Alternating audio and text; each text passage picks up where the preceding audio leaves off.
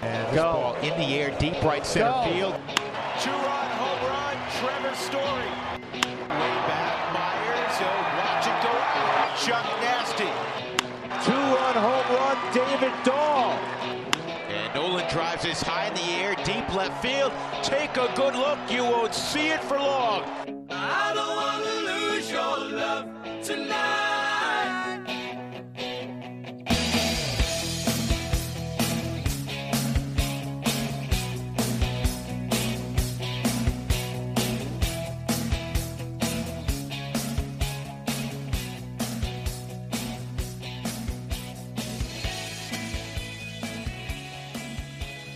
Welcome into the DNVR Rockies podcast, brought to you by a nice warm cup of Strava Craft coffee. It's what I've got right here. And the reason I've got it is because I used the promo code DNVR20. I was able to get 20% off my entire purchase of that CBD-infused, deliciously rich, and potentially life-altering Strava Craft coffee. Of course, you know, host Drew Creasman. I'm the managing editor of DNVR Rockies. You know, Patrick Lyons, beat writer, with us as almost always. We really appreciate AJ Hayfley stepping in to pinch hit yesterday for some World Series chat. We have got to discuss for you on this episode, though, a little bit of news. There's stuff kind of going on out there in the world. That's fun. Both Nolan Arenado and Charlie Blackmon nominated for Gold Gloves. Trevor Story not nominated for a Gold Glove. Also, Daniel Bard wins Comeback Player of the Year. We'll have some thoughts about that. But first and foremost, actually want to send out our thoughts to everybody, especially Colorado people. We hope you are all safe from the fires. You know, updates for us. The Boulder area is much clearer now from the Cowwood fire, which had been something that existed, but just overnight, another one, as I'm sure you all have heard about, has totally exploded and taken out the beautiful city of Grand Lake. And, you know, there are a lot of people in our community who have been impacted by this, both just here on staff, a lot of you out there. We sent out from the main DNVR account a thread, a list of places where if you want to help, if you want to donate a little bit of your money, you can do that to help the firefighters who are so heroically out there risking their lives to try to minimize the damage of these. So we want to make sure that everyone out there, hopefully you're safe, you're doing well, and if you have the means to help out those who are going through a tough time, hopefully you can do so. Rough time right out there, and yeah, our main DNVR account, we have a tweet going out, people linking and communicating different charities and stuff out there. But the main big ones are usually the best and the easiest ones to go to, as you know, the firefighters themselves, they're on the grounds, they're doing what they need to do. And there's other folks that can help out with that. So if you want to do that, you absolutely should. And we've got those links, check them out on our Twitter account. Absolutely. Another bit of it's both personal and professional news, I guess, because our friend and our colleague and someone we've worked very closely with in the Colorado Rockies organization over these last several years, Warren Miller, who was the head of public relations, head of media relations there, basically the guy we went to whenever we would, for example, say we've got 31 guests we want to have for a live draft show. We want to have as many ball players. We want to talk to the head of player development while he's in the middle of advising the general manager about who to take in the draft. Warren Miller is the person that a lot of you out there never saw who makes those things happen. We run those things through him. He spent over 30 years in baseball, 6 of them with the Colorado Rockies. He was always a pleasure to work with, even the handful of times he and I had those heated exchanges, which are going to happen when somebody publishes something that's critical of the team that you're not especially thrilled about or you didn't think was fair, and you've got to stand your ground. And even in those moments, nothing but respect. And it was always a privilege. And we're going to miss Warren Miller and his deep Kentucky voice and his attitude and everything, and the way he would rib Thomas Harding for asking about the starting rotation every single day, all of it, man. One of the greats. I'll miss his food recommendations, because whenever we would go out on the road, he always knew the best spots to hit up, or, okay, you want to go to this place to get a burger. Actually, had a burger named after himself at I can't quite remember the name of this baseball bar in New York City, which unfortunately recently shut down. But yeah, he's a well-traveled guy, and loves San Diego just as much as I do. He might even love it even more as far as a city to travel to and to live in. It's a beautiful place, and yeah, it's going to be weird without seeing Warren around there. But we know the Rockies are in good hands. They've got some good prospects still within the organization that have been working underneath Warren that have been doing a fantastic job. So we wish you the best, Warren. Yeah, man. Just like we'll stay in touch too. Hopefully, at some point we can reach out, have him on the podcast, talk about his tenure, talk about even his push for allowing like alternative media in places that weren't just the old school newspapers. And back when I was with Purple Row, he was a big part of making that a regular thing. And now Sam Bradfield, who's running the show over there, she's been on this show several times. She's got a regular spot right there in the press box. And that wouldn't have been possible without a lot of fighting on behalf of Warren Miller against a lot of establishment beliefs about alternative forms of media. And there's so much to talk to. So it would be great to discuss. And he also, that's right, Wild the Innocent would go by Not Ski Guy on Twitter, because Warren Miller is also the name of a famous ski filmmaker who actually those films are incredible. Warren Miller ski films are fantastic. So check out both Warren Millers, but we appreciate ours just a little bit more than that. All right, let's jump into the topics of the day, the award stuff. Patrick, we'll begin with the gimmies. Daniel Bard winning comeback player of the year. We've talked about it a lot. I don't know how much more there is to add other than to say, yeah. Mm-hmm. Yeah, he was a slam dunk of the three National League finalists. I think mainly because, the two other guys, Will Myers, he had a down year and came back and played really great in 2020. Okay. Adam Duvall struggled mightily for 2019, was in the minor leagues for a good majority of it. But again, those are things that a lot of ball players have to deal with it. In fact, there's just a wide chasm between the typical amount of comeback stories. You really think of the comebacks as guys who were away for a while or had to go through, severe surgery, and you never knew what to expect out of a guy. And for Daniel Bard to have disappeared for 7 seasons and to have the success that he had, I mean, it's really unlike anything. And in fact, there was only one comeback player of the year award for both leagues. I mean, I still think his story is, even harder to fathom than a guy like Carlos Carrasco, who, returned after leukemia. So again, another great story. We've seen Chad Bettis come back after cancer, and Salvador Perez was one of the other American League candidates who got nominated because he had Tommy John surgery. But those are things that just kind of happen in a typical career. Having something like leukemia is really beyond the pale in a lot of ways. Step, yeah, but absolutely. Yeah, and being away from the game for 7 years. 7 years. Is unbelievable. Compares.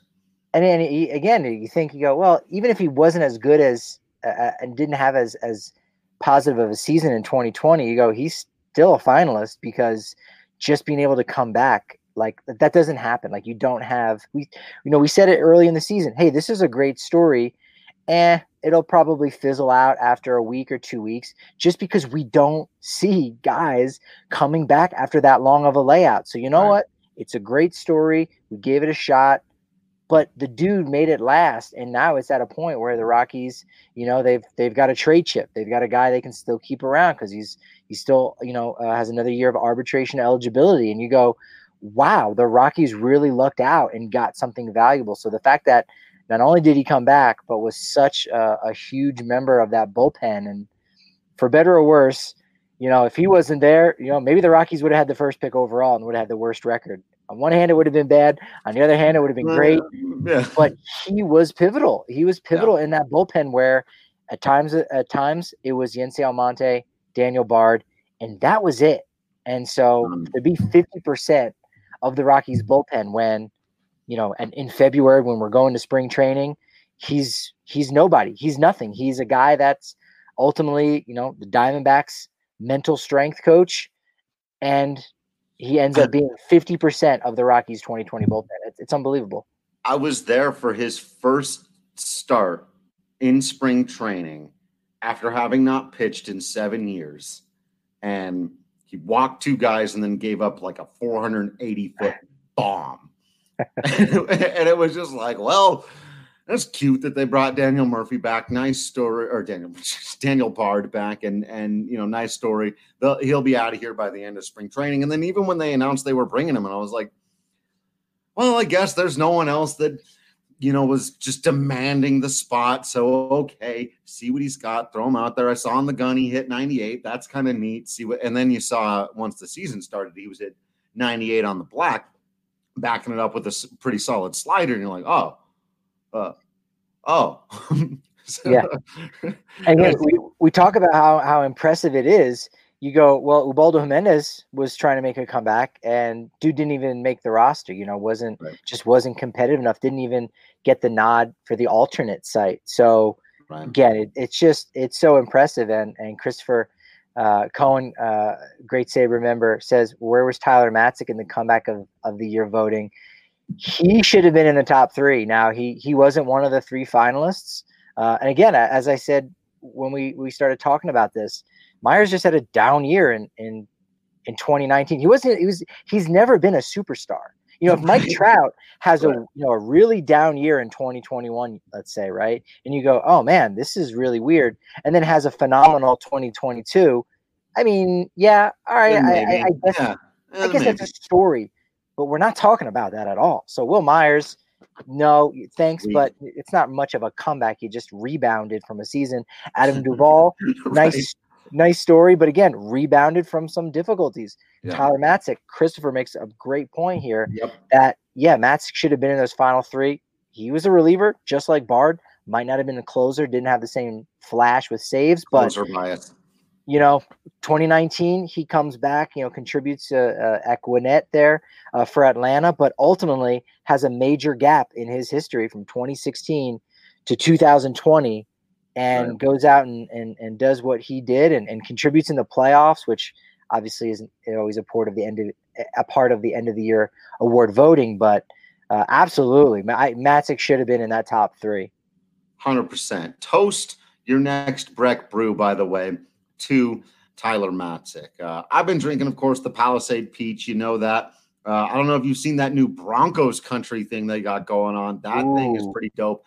I haven't tried it out yet, so I can't speak personally for it, except to say that so far 100% of the Breckenridge beers that I've tried have been good. So they would really have had to have messed this thing up in a unique way for that Bronco country not to be good. And sources tell me, and yes, my sources are Rudo, that it's absolutely delicious. So check that out. Check out the Palisade Peach. You can always go back to that Avalanche Amber Ale if you just want your steady, what you're getting. Either way, though, you know what you're getting with Breck Brew, whether you're getting it from King Soopers or down in the liquor store or out at the farmhouse, open from noon to 8 p.m. You can call them at 303-803-1380. Use promo code DNVR. You'll save $5 off the food and the beer, whether you're just doing the pickup at the curbside there or taking a little socially distanced outdoor beautiful dining experience for yourself. Whichever way you want to go, Breck Brew gonna make your day better. And like I said, toast one out there to Tyler Matzek, who absolutely should have been a part of this conversation. And quick side note on that, I've seen a handful of people wanting to use the argument, oh man, just another guy the Rockies screwed up and could have had and do whatever. And Oddly enough, I don't hear anybody saying that about the Boston Red Sox and Daniel Bard. Strange how that works out, right? Just these are great stories of individuals.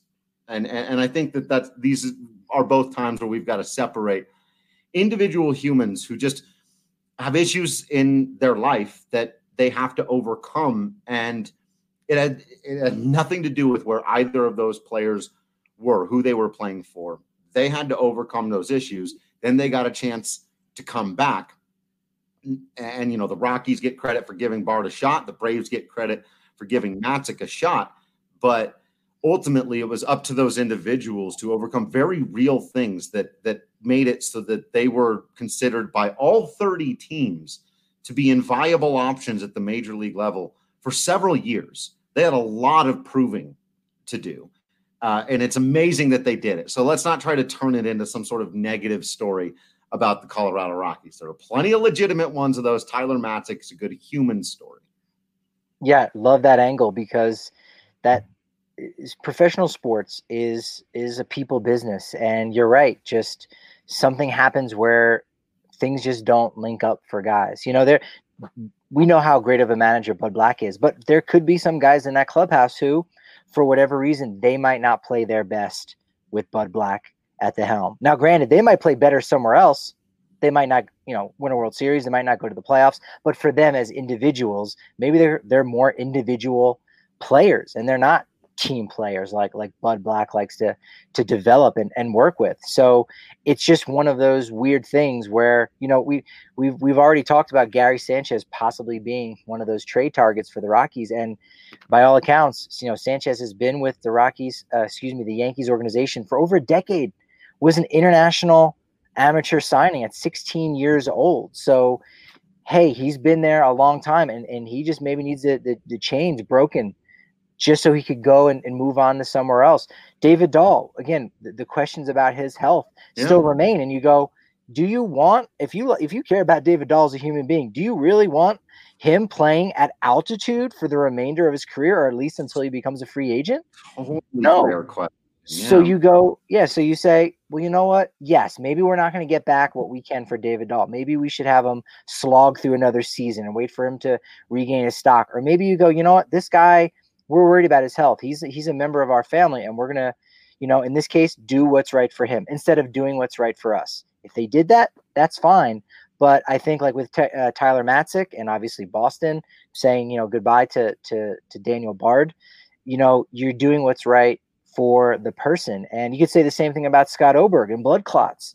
So, I mean, again, this is a people business, and sometimes you don't, get your return. If we're talking about the history of draft picks and maybe not developing as well, that's fine. But if we're talking about how great of a year Tyler Matzek had in 2020, the Death Star, and what he meant to this Atlanta team, let's just talk about what Tyler Matzek did to get his game back together, and wish him nothing but the best. Absolutely. Absolutely. All right. To the other slam dunk, to the surprise of zero people in the world, Nolan Arenado has been nominated for his, we're on 8, right? Eighth consecutive. Yeah. It's infinity, technically, just every year. Yeah. His 8th consecutive Gold Glove nomination, which he will, spoiler alert, skip ahead if you don't want me to give away the future. He's going to win his 8th consecutive Gold Glove. Thoughts? The better question is he the Platinum Glove winner? Right. Which that's the better question to ask. Sure. And even still, you got to like the odds on that. It's pretty good because Chapman, I think, had fewer opportunities this year, so the numbers weren't quite as there. And then he got hurt at the end of the year, which still, that was a smaller sample size. I think he still played like 50 games or something. But in a small sample size, just having a fewer number of balls hit your way is going to dramatically impact your DRS and UZR and all the fancy stats that are used to decide these things, at least a little bit now. All of those stats are used to inform who gets nominated, which might help explain, by the way, the other Rocky who was nominated for a Gold Glove. Matt which, right, close. Slightly less surprising than that. slightly less surprising than that. Now, Patrick, you and I actually talked all year about how Charlie Blackmon was noticeably, visibly better on defense this season than he was the year prior, his first year having gone from center field over to right field. He was making some great plays. He was just covering more ground. He looked more comfortable on kind of in-between plays or whatever. But still, neither of us at any point during this year said, so be on the lookout for that Charlie Blackmon Gold Glove nomination.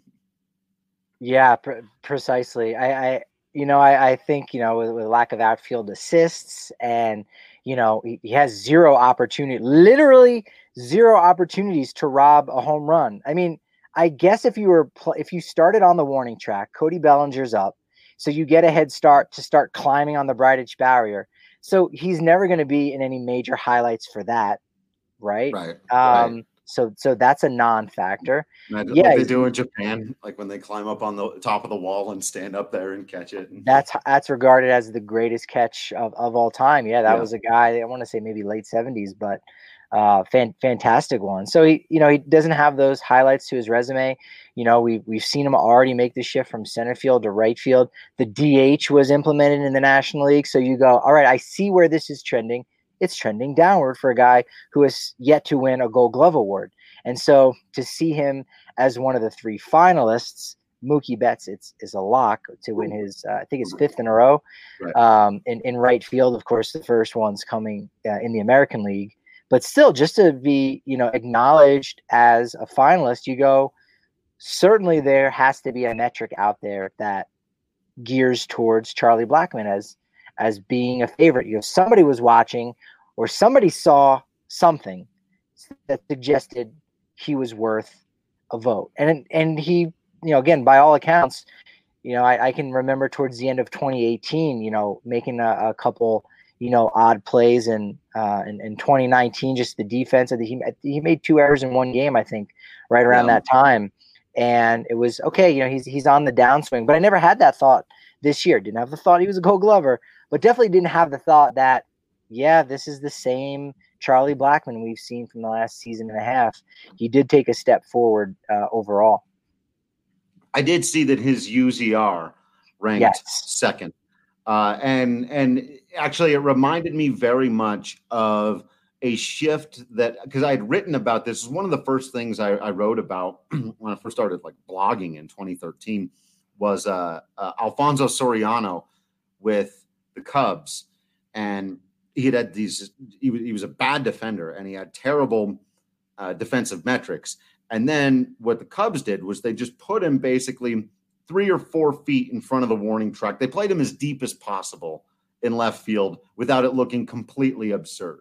And what that did, because once he got going, he could still run a little bit and he had a good arm, was dramatically cut down on the extra base hits that went out to left field. A bunch of singles got hit in front of the guy, and he was never going to make a great play, but he basically was playing no doubles all the time. So nothing got over his head, and his defensive numbers went through the roof.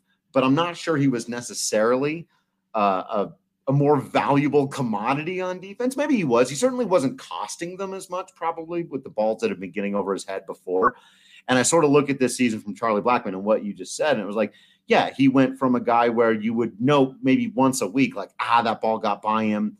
That one got over his head. If he maybe takes a better angle there, or if he does a little this or that. And we basically had none of those this season. So I don't know if he was just positioned better, what it was, but it's he was just in a spot that the stats probably went, well, he stopped making mistakes and you don't give up those extra base hits. I've learned the more I look into the defensive stats, those extra base hits kill you. So the fact that, a bunch of singles might fall in front of guys at center field isn't as bad in the metrics, but maybe still not. Your pitchers don't love it. Yeah, his outs above average was, I believe, tied for 27th for right fielders in all of baseball. But UZR, as you said, he was second in the NL West, right behind Mookie Betts. And the second, the guy who was in second overall in the NL was Jason Hayward. And those were your 3 guys as far as qualified right fielders go. So that's a metric that you look to say, all right, maybe this is what is being viewed as the standard bearer, at least by those that vote on that. And you have to go back to last year and think about, as you bring up with the positioning of Alfonso Soriano out there in left field at Wrigley Field when he was with the Cubs, is last year there were a lot of questions about where Colorado placed their outfielders and how they were, essentially too deep. And you got to say, all right, they go back to the drawing board, and Charlie implements some new things behind the scenes as far as getting, his teammates and himself hitting better on the road. And we saw it at the beginning of 2019, and granted, the win-loss record hasn't really, played this out. But since the beginning of 2019, where they brought in Rapsodo and they sent several guys, off to Driveline, again, the success of those players is kind of moot a little bit. Colorado is starting to really embrace those analytic sides. And again, we're not seeing it in the win-loss column, but we really could start to see, this being the start of that change with the technology that they're using down in spring training in Scottsdale, with Charlie Blackmon, using these new machines to mimic off-speed pitches that they were typically going to see, when at sea level. And again, potentially this idea that they went back to the drawing board and say, we really do need to focus on where we position our outfielders. Yeah, it's gigantic. You know what I mean? It's almost like Rocky Mountain National Park. Also make it smaller, but yeah. Yeah, it's Rocky. It's RMNP right there at 20th and Blake. But you know what? We can cut down on a couple doubles here and there and take away a couple triples here and there, and that's really going to add up. So it's interesting to think that could have been part of Charlie's success, and he makes his own success as well. But that was part of the success that we can immediately see it in UZR, and that's in only a 60-game season. So you think, hey, maybe if you really got that under control, that could be a real advantage to Colorado pitchers 2021 and beyond. And I also think there may be something to, the occasional games that Charlie did DH, and thinking critically and wisely about when you can give your older outfielder a day off so that he's more rested. He can go run those balls down in the gap, especially in night games. He would DH a lot in those day games, and then you've got some fresher legs out there. And so I think that's something for Charlie to consider, that, hey, I may not love DHing, but if I do it once a week, it dramatically increases, or maybe twice a week as he gets a little older, my ability to cover some ground out there and actually be a value defensively for my team. And we can debate how much he should or shouldn't have, wound up in this Gold Glove category, and whether the numbers are getting a little bit fooled in the small sample size, which they are. But it is still noteworthy that Charlie went from a problem defensively to a guy who, when played properly, can be an asset that way. That's an interesting takeaway from the year. No, that's huge. I love that angle too, because I think that's something that Charlie could probably take away and say, well, you know what, as much as I might not like DHing or being a full-time DH, it's going to make me more a productive player. It's going to, elongate my career in a lot of ways, because, hey, he can kind of taste free agency again, and if not free agency, like a big payday, just this idea that, at a certain point, he's not going to have a contract with Colorado. And especially if there's going to be no DH in the National League, which remains to be seen, how can you, stretch out that career? How can you continue to stay productive? And, as you said, hey, there's a DH this year. Well, by all accounts, everyone was kind of pointing to Charlie Blackmon. Even with Daniel Murphy there at first base, you go, yeah, but Charlie's going to be your DH. Right. And, that's going to happen when your skills really deteriorate and you start to see some of the things we did in 2018, 2019. But hey, let's supplement that ability to play right field with a couple off days and becoming a DH and kind of embracing that more. Then you say, no, he's not a DH. I mean, you can't put him out there for 150, 140 games a season, but he's a guy that a National League team goes, all right, we know we just need to give him some off days, but he's still a vital bat off the bench. And you know what? Yeah, we'll give him a 2-year deal at 36, 37 years old. Still paying him, $6-7 million, whatever it may be. Yeah. And that could be all due to the fact that, you know what, you might not like the DH, but it's going to be a supplement to help really, lengthen that career of his. Yeah, absolutely.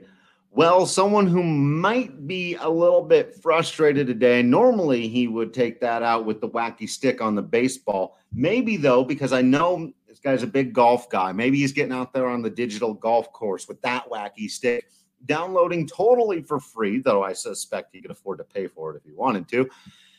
WGT Golf from DNVRGolf.com. Loved by more than 20 million players around the world. You can play closest to the hole or full stroke play on world-famous golf courses, including Pebble Beach, Bethpage Black, and more. You can compete head-to-head with members of the DNVR staff or any number of people out there in our 3 DNVR clubhouses. It's a whole lot of fun. Talk a little trash, whack the digital golf ball around, have some fun. I've always enjoyed it, especially when I'm, standing in line at the bank or at the grocery store somewhere, taking a little longer than I want. You take out the phone, you play a couple of holes of WGT Golf. A lot of fun. And like I said, it's totally for free. You can get it on your phone or your computer at DNVRGolf.com. And the man who might be taking out a little frustration with that wacky stick there would be the shortstop, Trevor Story, not nominated for a Gold Glove at short after having been a year ago and there have been like this uphill battle of feeling like he maybe should have been the year before, right? And so much like as Drew was saying with Trevor Story there, as we see him pop back, with Trevor Story, again, frustrating, last year when he was a finalist for the second year in a row, and you see Nick Ahmed going back-to-back with his Gold Glove there as a shortstop. This year, you almost don't realize how good you had it the last couple of years because Trevor Story is not a finalist. And, we saw at the beginning of the season that he got off to a real rough start, made a couple, unusual, unforced or forced errors, depending on if you're Drew Creasman or not. right. Drew Creasman stat, love it. But, he made those errors and you go, man, that really has to kind of put him in the back of the race. Again, if you get to a ball that nobody else gets to, is that necessarily an error? Now, in those instances of those plays early on this 2020 season, those were routine plays that, he should have made. And, sometimes the first impression you make can be the only one that gets made. And so no one goes back and checks to look at outs above average and sees that he's still, relatively speaking, among the leaders. And, look at his UZR and you say, well, you know what? Nick Ahmed's going to get a break because it's like in boxing, you got to beat the champ to be the champ. So the champ's going to get a little bit of a break. Story was, and also ran there in the last 2 seasons. So, you got to earn your keep to stay up there, and he's not one of the finalists, and neither is Fernando Tatis Jr., which is really the guy. If you're talking about who should be a finalist, he should have been in that list, especially when you're looking at outs above average. Yeah, it's right as my internet crapped out, I was about to say it's kind of a Rorschach test, and this is something I'd love to dive deeper into with you in the future, and do.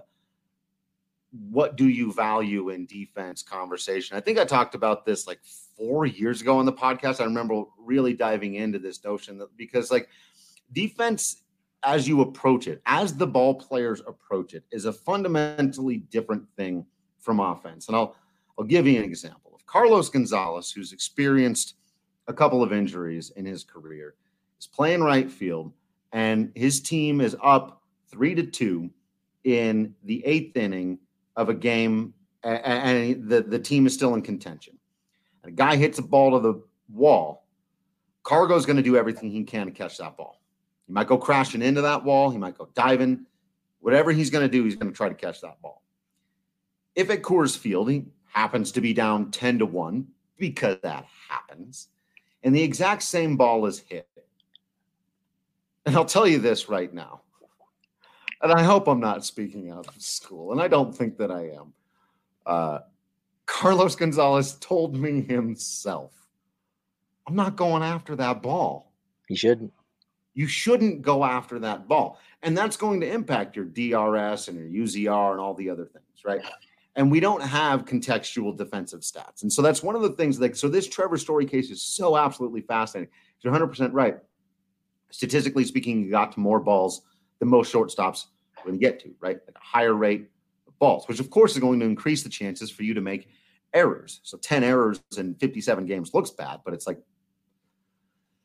how bad were they? And you almost need to go back and look at all 10 of them. It's kind of like we did with the DJ LeMahieu home runs in New York, right? You almost need to go back and look at all 10 errors and say, okay, that one was a terrible error that it just cost his team or whatever. And I can think of 2 off the top of my head that were just awful. But if the other 8 were, he took 3 steps and dove and picked up a ball that nobody else was going to get to, and he jumped up and he threw over his head and it skipped in the dirt and Daniel Murphy whiffed on it, and he got a throwing error because the guy went to second base. And that's the reason that Trevor Story isn't in contention for a Gold Glove this year. That sucks. And it does because Story was first in all NL shortstops in UZR. So, you go and look, and he was getting to those baseballs. Absolutely right. And, anyone who's followed Bryce Harper's career, and there's been other players like him too, but Harper's is the first one that jumps out where he was too aggressive. He just busted his butt too hard and had a couple injuries going against the wall and just running down first base, went too hard. It's weird to say that about pro athletes and winning ball games and how you got to fight every single time.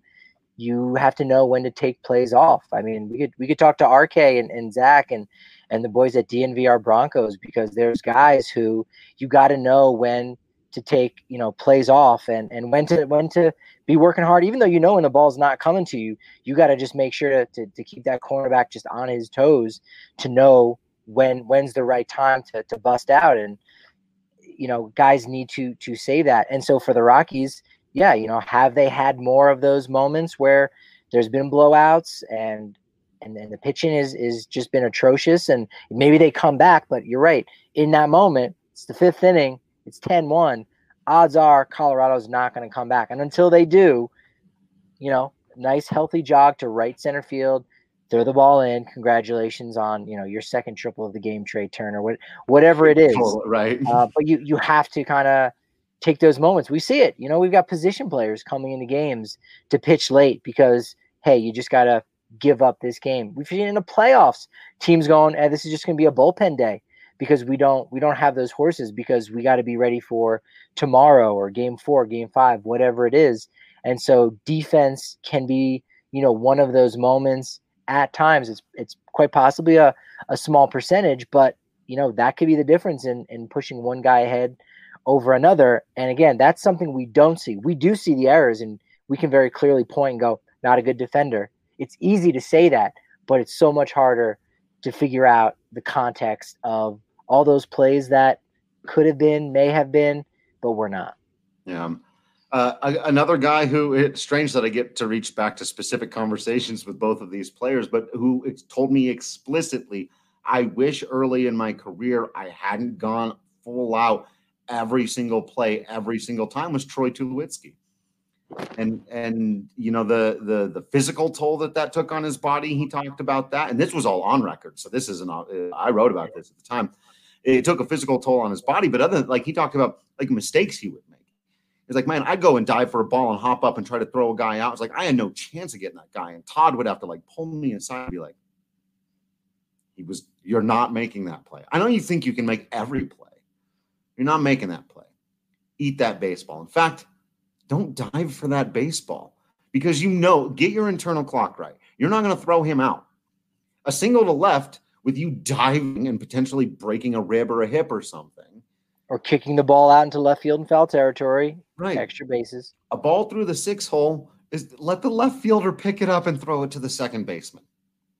And Tulo was, and I was talking to him during a time when he was going through some real rough injuries. And he was like, that I really wish I had done things differently earlier in my career, but that was one of the main ones. And so we have a difficult time measuring defense because a lot of times it's about what you do out there, but a lot of times too, it's about what you're capable of. And I think that's where a lot of Rockies fans are having a disconnect with Trevor Story because we're all going, because we know what he's capable of. And we know that if you're saying how good you're good, then Nick Ahmed and Trevor Story and Fernando Tatis Jr. are the 3 best defensive shortstops in the National League. if we're talking about how good's you're good. But we also sometimes have to measure, well, what did you actually do? And this year, what Trevor actually did was muffed a few plays that you're not going to see him do very often, but it keeps him from getting nominated for an award. And that is probably fair. Yeah, and he comes back next year, even, working even harder on those skills, especially going into free agency. Trevor Story. Absolutely, because you got other guys that are finalists that are also going to be free agents. Francisco Lindor, Javier Baez. So it's like, all right, show me the money following that 2021 season. And it's really interesting to think about, Tulowitzki having learned those things. And we know that, Arenado he went to school. Some people go to the school of hard knocks. Nolan went to the University of Tulowitzki.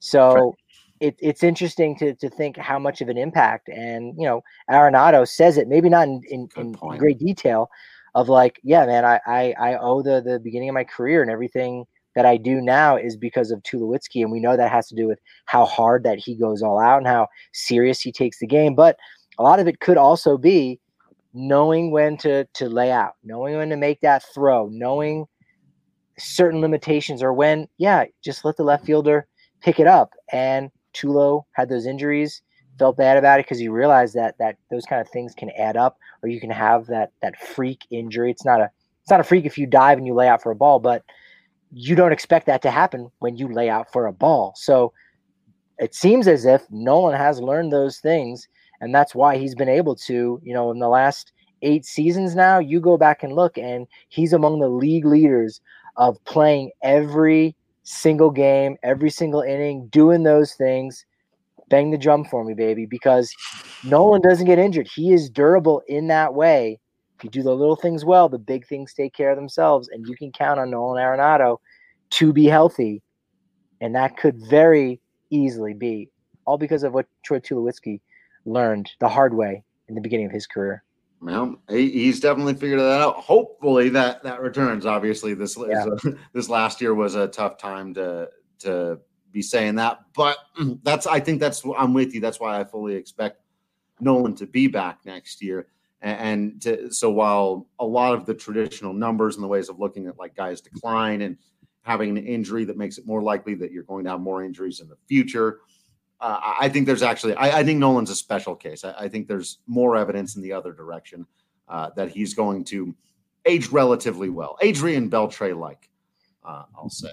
But do you know, we got to find this out. Can you bet on Gold Gloves on DraftKings? Because if so, I've got someone to call. I've got some money. You're not going to make a lot. You got to put up a lot for Nolan. Well, yeah, I don't care what it is. How much do I have in my bank account? I would. It's I don't want to. It would be like plus 600. Excuse me, minus 600. You got to bet $600 to win 100, and even beyond that, it's going to be something crazy. Yeah, I would imagine that there's got to be something, because I would think maybe before the season you could bet on these things. Sure. There's got to be some kind of exception for Nolan Arenado and the Gold Glove, because the odds, like you said, how do you handicap that as an odds maker in Vegas? Yeah, and how do you do that with it? I mean, someone's going to figure it out. They're going to take your money. Like, if you're like, all right, comeback player of the year, Matt Kemp. You go, all right, let's see. He's at Coors Field. Had an injury play 2019. Let's run the numbers. All right, here's what we'll pay you out. You could have that. Now, if you had Daniel Bard, pay back even more, because you go, wait, did he even make the roster? Sure. Here, I don't even need to phone my boss on this weird bet. I'll just take your money. Right. And you would have won something, pretty spectacular for sure. Right. Well, as of right now, DraftKings Sportsbook does not have anything about the Gold Glove, but I will tell you this: DraftKings Sportsbook does have my pick of the week, and that's the Tampa Bay Rays. Friday night, tomorrow night, Game 3. Walker Buehler's on the hill for the Dodgers, but I'm sorry, my DraftKings Sportsbook pick of the week is Charlie Morton. The dude owns his own steakhouse. He's fantastic in the playoffs, and he's done it to LA before. We know that. And he's at sitting at plus 143. So Ooh. Vegas and DraftKings, they like the Dodgers a little bit more there in that one. But I do not. That's my DraftKings Sportsbook pick of the week. The Rays and Charlie Morton, more importantly, at plus 143. I like that. Morton's one of those dudes, man. He's one of those guys. He's got that extra gene. I've always liked Charlie Morton. So, yes, love that pick. Love that pick. And if you haven't downloaded the app yet, make sure you do so. You've got to get it downloaded. You can bet on all kinds of stuff. If you're getting into the football season, maybe a little UFC action out there. The rugby is getting ready to heat up, and that's going to be a whole lot of fun. Of course, we've got a handful of World Series games left here to play, so you can put your baseball knowledge to use, get a little extra skin in the game, make it that much more fun, and maybe fatten up that wallet a bit. When you download it, make sure you use the promo code DNVR because you can get a sign-up bonus of up to $1,000. That's right, a G, a K, not a strikeout, $1,000 there for you. Must be 21 or older, Colorado only. Bonus comprised of first deposit bonus and first bet match, each up to $500. Deposit bonus requires 25 by playthrough. Restrictions apply. See DraftKings.com/sportsbook for details. If you have a gambling problem, call 1-800-522-4700. All right. I love this. I was actually going to ask you about this too. So, Christopher coming in with another one. The big news of the day in Denver sports, of course, is the Ball Arena replacing. Yes. What's the news? What's the news on the basketball arena, Drew? Go ahead. What's the news on the basketball arena? You know the Ball Arena. It's where the ball team. Isn't that like? Have you seen the on Twitter when in the NFL Washington is playing somebody and it says like football team at Jets? No, but I can imagine. I just like when they have it's just the letter W. It's not even stylized. It's just a W for Washington, and you go, good, yeah, do that. Yeah, right. It's better, but yeah, the football team at whoever is really funny. But yes, the Pepsi Center will be no more. The can has been crushed. Many fond memories at the can myself, but it is going to be replaced. It sounds like by Ball Arena, Ball Aerospace Engineering, I believe is actually have some family connections there. Some of Katie's family works for Ball Engineering, and it was that's right, Wildly Innocent from the can to the jar. I actually think it's a pretty cool rebranding. Of course, there's going to be endless ball puns, both R-rated and perfectly G-rated, just in terms of. I can't think of any. Drew, go ahead with one. No, I couldn't think of any. What do they play there? Do they play ball? Now, the puck. What are the Avs gonna do? I was gonna say. I've been thinking about my Avs fan. Puck. What the puck, man? Exactly right. Now, because Ball Arena, and they don't even play with a ball, man. But I did want to say one thing. I gave a shout out yesterday just because I always find it funny. Look, as somebody who grew up in an era where Disney kept buying all of my favorite things and then shoving them in everyone's faces, and people got really mad at the hyper corporatization of the Disney company, and I had to both admit that and enjoy 90% of what they put out. It always tickles me, like which corporate entities people like really freak out about and have problems with. So I sent out the thing the other day about how nutso bananas people go over the tacos thing, which I have fun with too, but it's just really funny to me that, again, as somebody who's like, every time Marvel makes a new movie, I got to live through the people rolling their eyes. But then those same people are like, tacos, taco. like, all right. And then today it was like, Pepsi. And I'm like, guys. Yeah, it had a nice run. They'll be fine, I think. It's a new era. I'm excited to see what they can do at Ball Arena. But the question Christopher asks is, what about Coors Field? Do they have like lifetime naming rights? And if it was named something else, what would people's responses to that be? What would that feel like? Because on the one hand, I'm over here going, Pepsi Center was fun, it was great, but whatever. But then, like, I have a hard time imagining the Rockies playing anywhere but at Coors Field, and that's obviously big giant corporation do. Yeah, it has a great ring to it because, again, you think of Colorado and you think of major brands, Coors Brewing Company is obviously a big player in that. And, these naming rights things it's a big deal. Like, nobody knew what the heck Empower was. To be fair, not many people still have any idea what they do, which is, questionable at best.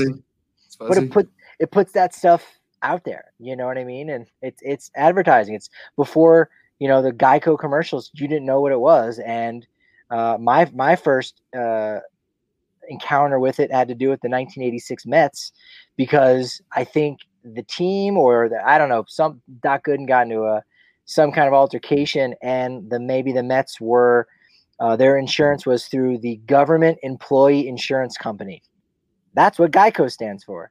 Government Employee Insurance Company, Geico. So again, these companies branch out to do different things, and Ball Aerospace, which when you think of putting things in outer space, you think of mason jars.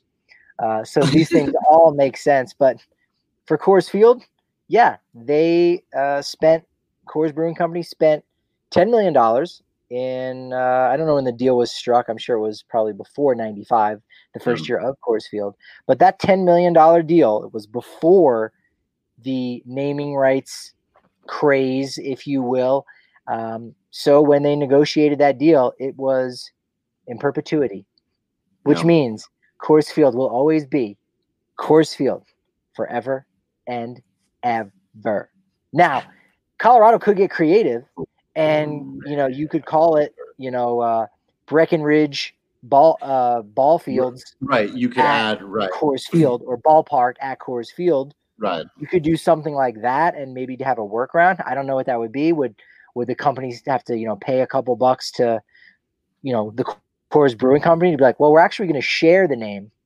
I don't know how that would be, how they would work that out to share it, but it's always going to be, for better or worse. And again, we're critical when we need to be critical of the Rockies, and sometimes we're just asking the critical questions, but that's just kind of bad luck of the draw, to be honest. It's just an unfortunate thing that when that deal was struck, it was really before teams knew what was going on. I mean, shoot, Globe Life Field there, where they're playing the World Series, like, the only reason that was built was because when Globe Life Park was first constructed, I think in 94, that was before people realized the value of those luxury boxes and bringing in these, the big money folks. So they just didn't have as many luxury boxes as they wanted to. So now they got what they wanted, and the ballpark, frankly, isn't as nice. I think the previous, version was a lot prettier, and I get it because it wasn't domed, but sometimes it's just you're in the wrong place at the wrong time, unfortunately. And I think that was just the case with Coors Field. It will forever be that way, and Colorado Rockies will not be able to take advantage of that going forward, unfortunately. Right. And so one more thing in the file of the Colorado Rockies organization that's in some way like good for the fans and community, but like bad for the business of the baseball end of things. They just seem to hit that sweet spot over and over and over again, don't they? But still, I think most people want it to remain Coors Field forever. And so while it does put them at that business disadvantage, the people living through, again, I find it weird, but I saw a lot of people on Twitter today living through this weird, like, I'm calling it Pepsi Center forever. You can't, it's the can. And I get that. Like, you get attached to a place, you go there, every day, or you go to a lot of games over the years. You have memories there. Really? I don't know. It's just, I'm going to call the Pepsi Center forever. Great. Your Uber driver will not know where the heck to take you then. Just so you know. It's not going to be pretty for you. Well, hey, you got Yankee Stadium, Wrigley Field, Coors Field. Hey, I know the Rockies just put together a lease with the city of Denver for Coors Field, so they still got like another 26, 27 years.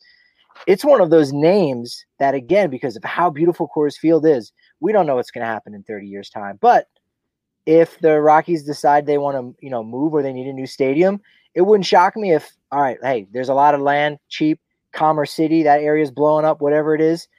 Coors Field too. Like that would not shock me. Like just because the name links up so well, people love it so much, could be the same. Yankee Stadium isn't Yankee Stadium 1. It is the second version, at least the second version, depending on who you ask. Yeah, that's actually really interesting. All right, bonus question for you, since we're talking athletes and corporatism and capitalism and selling stuff and everything. Mm-hmm. What's the best athlete commercial of all time? What's your favorite? The first thing that came to me, so it obviously would have to be the best. They've done it. They did it numerous times. I remember as a kid just being psyched. It was the McDonald's commercial where, wasn't it Larry Bird and Michael Jordan? Or was it Magic Johnson? I think I will say it was Jordan. And it was basically like, okay, off the tree. Basically, they were doing Dude Perfect. They were doing these crazy trick shots off the kid's head in the thing, nothing but net. And it would just get more and more elaborate. And it's like, to me, when I think of it, boom. That's exciting. That's fun. I'd watch those again, and I think they would, stand up to the test of time. What does Bo know? Absolutely. He knows archery. I know that. Those were memorable. Bo knows were great. Those were a lot of fun. Bo Dallas knows jobbing. I know that. 56 minutes, 11 seconds.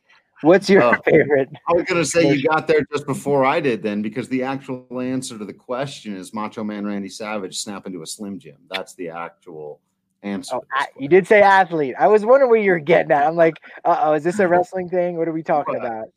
The Bears and the Soup commercial, that was pretty great. That was a mid-'80s thing, right? The Bears singing Campbell's Soup. Super Bowl commercial. Shuffle. They might have done a Campbell's one. Yeah. There was a big wave in the Philly area. It was probably national when Donovan McNabb was a big deal, and Donovan McNabb's mom's making him Campbell's Soup. Oh, those were great. Those were good, right? Donovan McNabb's mom showing up to bring everybody soup. Those were phenomenal. Yes. And you got to know the product. That's the other thing too, is you can remember, like, all right, Wild the Innocent, you said Bo knows. What was that for, right? Oh, right. What were they selling? Well, I'll give him a chance to see if he can figure it out. But then Larry Johnson, who was a basketball player, first with the Charlotte Hornets, then later on with the Knicks. He was Grandmama, where he would basically get dressed up like an old lady and go to basketball courts and beat up on people. And that was a commercial before, the Uncle Drew films with Kyrie Irving and Kevin Durant and all those guys. So those are some great commercials. How about a commercial inside a film? The American Express commercial from Major League One. Major League, yeah. I thought you were going to say anything in Space Jam. I just don't remember what they were selling. Warner Brothers products, I guess. Looney Tunes stuff. I'm sure it was Nike. Jordan was probably in there, like all those clothing brands. North Carolina basketball shorts. I remember that being an important part of the plot. Was it? Yeah, they have to. Yeah, Bugs Bunny and Daffy Duck have to sneak back into Michael Jordan's house to get his lucky pair of shorts from when he played in North Carolina, that he says he wore like under his Bulls shorts during the finals. And of course, they're like, yeah. Okay. And they sneak in the dog, who's named Charles Barkley, tries to get him. It's a phenomenal movie. You should see it. I have. I know you've seen Space Jam. Not everyone's committed it to memory the way I have. I'm just saying. Look, I bought the soundtrack like everybody else.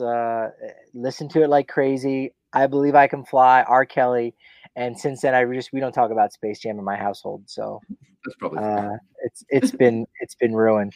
Although what's something I did rewatch. We're talking about old movies, and we're totally getting off topic here now. I think we are, yeah. I don't watch a lot of movies, but I had a little downtime with my wife and flipping through and seeing what's available. Saw something that's kind of a cult classic, and I said, I don't think I've seen this since I was a kid. Let's see if it holds up. I think it did. I enjoyed it. Beetlejuice. It's good. Oh, okay. I really enjoyed it. I thought it was good. I haven't seen that probably since I was in middle school or probably high school. So yeah. I think I should go back and check it out. and a lot of little a lot of Easter eggs, a lot of Tim Burton Easter eggs. There's even one point where when Beetlejuice comes out, I said it twice now. Can't say it again. But when You Know Who comes out, this one scene, he's got like a carousel on his head, and there's a little skull on top of the carousel, and I'm pretty sure it's Jack Skellington, who we would see later on down in The Nightmare Before Christmas. There's a little veiled Batman thing somewhere, and so a lot of little different, Tim Burton elements that was kind of cool. So I enjoyed it. And it was short too. So Alec Baldwin is crazy young, looks like Ryan Gosling in the film. Like there's like a weird resemblance going on there. Catherine O'Hara from Schitt's Creek. Right. It was good. It was good. All right, I'm gonna put that on my list of random things from that era to go back and check out. I think I mentioned we've been watching Star Trek: The Next Generation, holds up extraordinarily well. There are a couple other things we've checked out. Not so much. A lot of like Mad TV and stuff from the 90s that we've gone back and been like, oh, remember that classic sketch that we loved? You're like, oh, this is problematic. Hot Dog with Bobby Lee. Is that one of them? That's one of them. there's a sadly Miss Swan, which was always one of our favorites. Oh, and he resembles a man. Yeah, in 2020 eyes, it's not nearly as to me. funny as when I was 9. Yeah. Anyway, on that note. Hey, we're going to have a whole lot of fun on tomorrow's show because we are going to do Free Trade Friday again. We're going to be talking about trades the Colorado Rockies can make. And the best part is they could be the exact trades you want to see happen. All you got to do is go to baseballtradevalues.com. You can use their tool there, or you can just kind of search through what they've got. And if you see something interesting, send it our way. Hit us up on Twitter. At Patrick Lyons, at Patrick D. Lyons, at Drew Creasman, at DNVR_Rockies. You can email either of us, Drew@thednvr.com or Patrick@thednvr.com. You can show up at Fridays, 4:05 on Facebook or Periscope and just give us your ideas. Though, again, we're trying to make sure that they're structured around the reason we're using this tool is so that they're, semi-realistic. If you show up and you're like, hey, the Rockies should trade Daniel Murphy for Jacob deGrom, we're just going to ignore you. But this is, I think, a great exercise for us to have. Patrick and I will bring a couple that we can talk about, some ideas, but we want to see yours as well.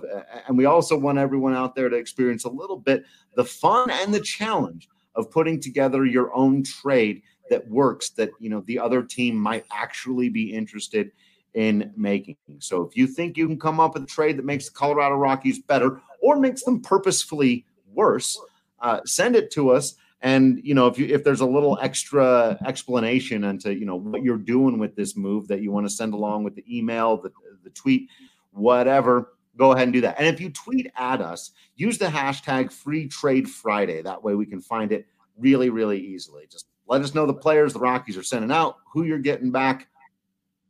It's going to be a whole lot of fun. We're going to be doing this every Friday throughout the offseason, I think. So just hit us up anytime. If you're not sure you've got a perfect one, you want to save it to next week, that's fine too. But it's just fun, man. We're just out here having a little bit of fun, playing around with the roster. I think there's another term for that I just elected not to use because we already got away with Schitt's Creek and a few other, we're talking about movies for 5 minutes and all that stuff. So thanks everyone for listening into this episode. Make sure you join us for Free Trade Friday tomorrow. Continue to be absolutely awesome out there. We will continue to be absolutely Patrick Lyons and Drew Creasman in here. And until next time, we will see you at the ballpark.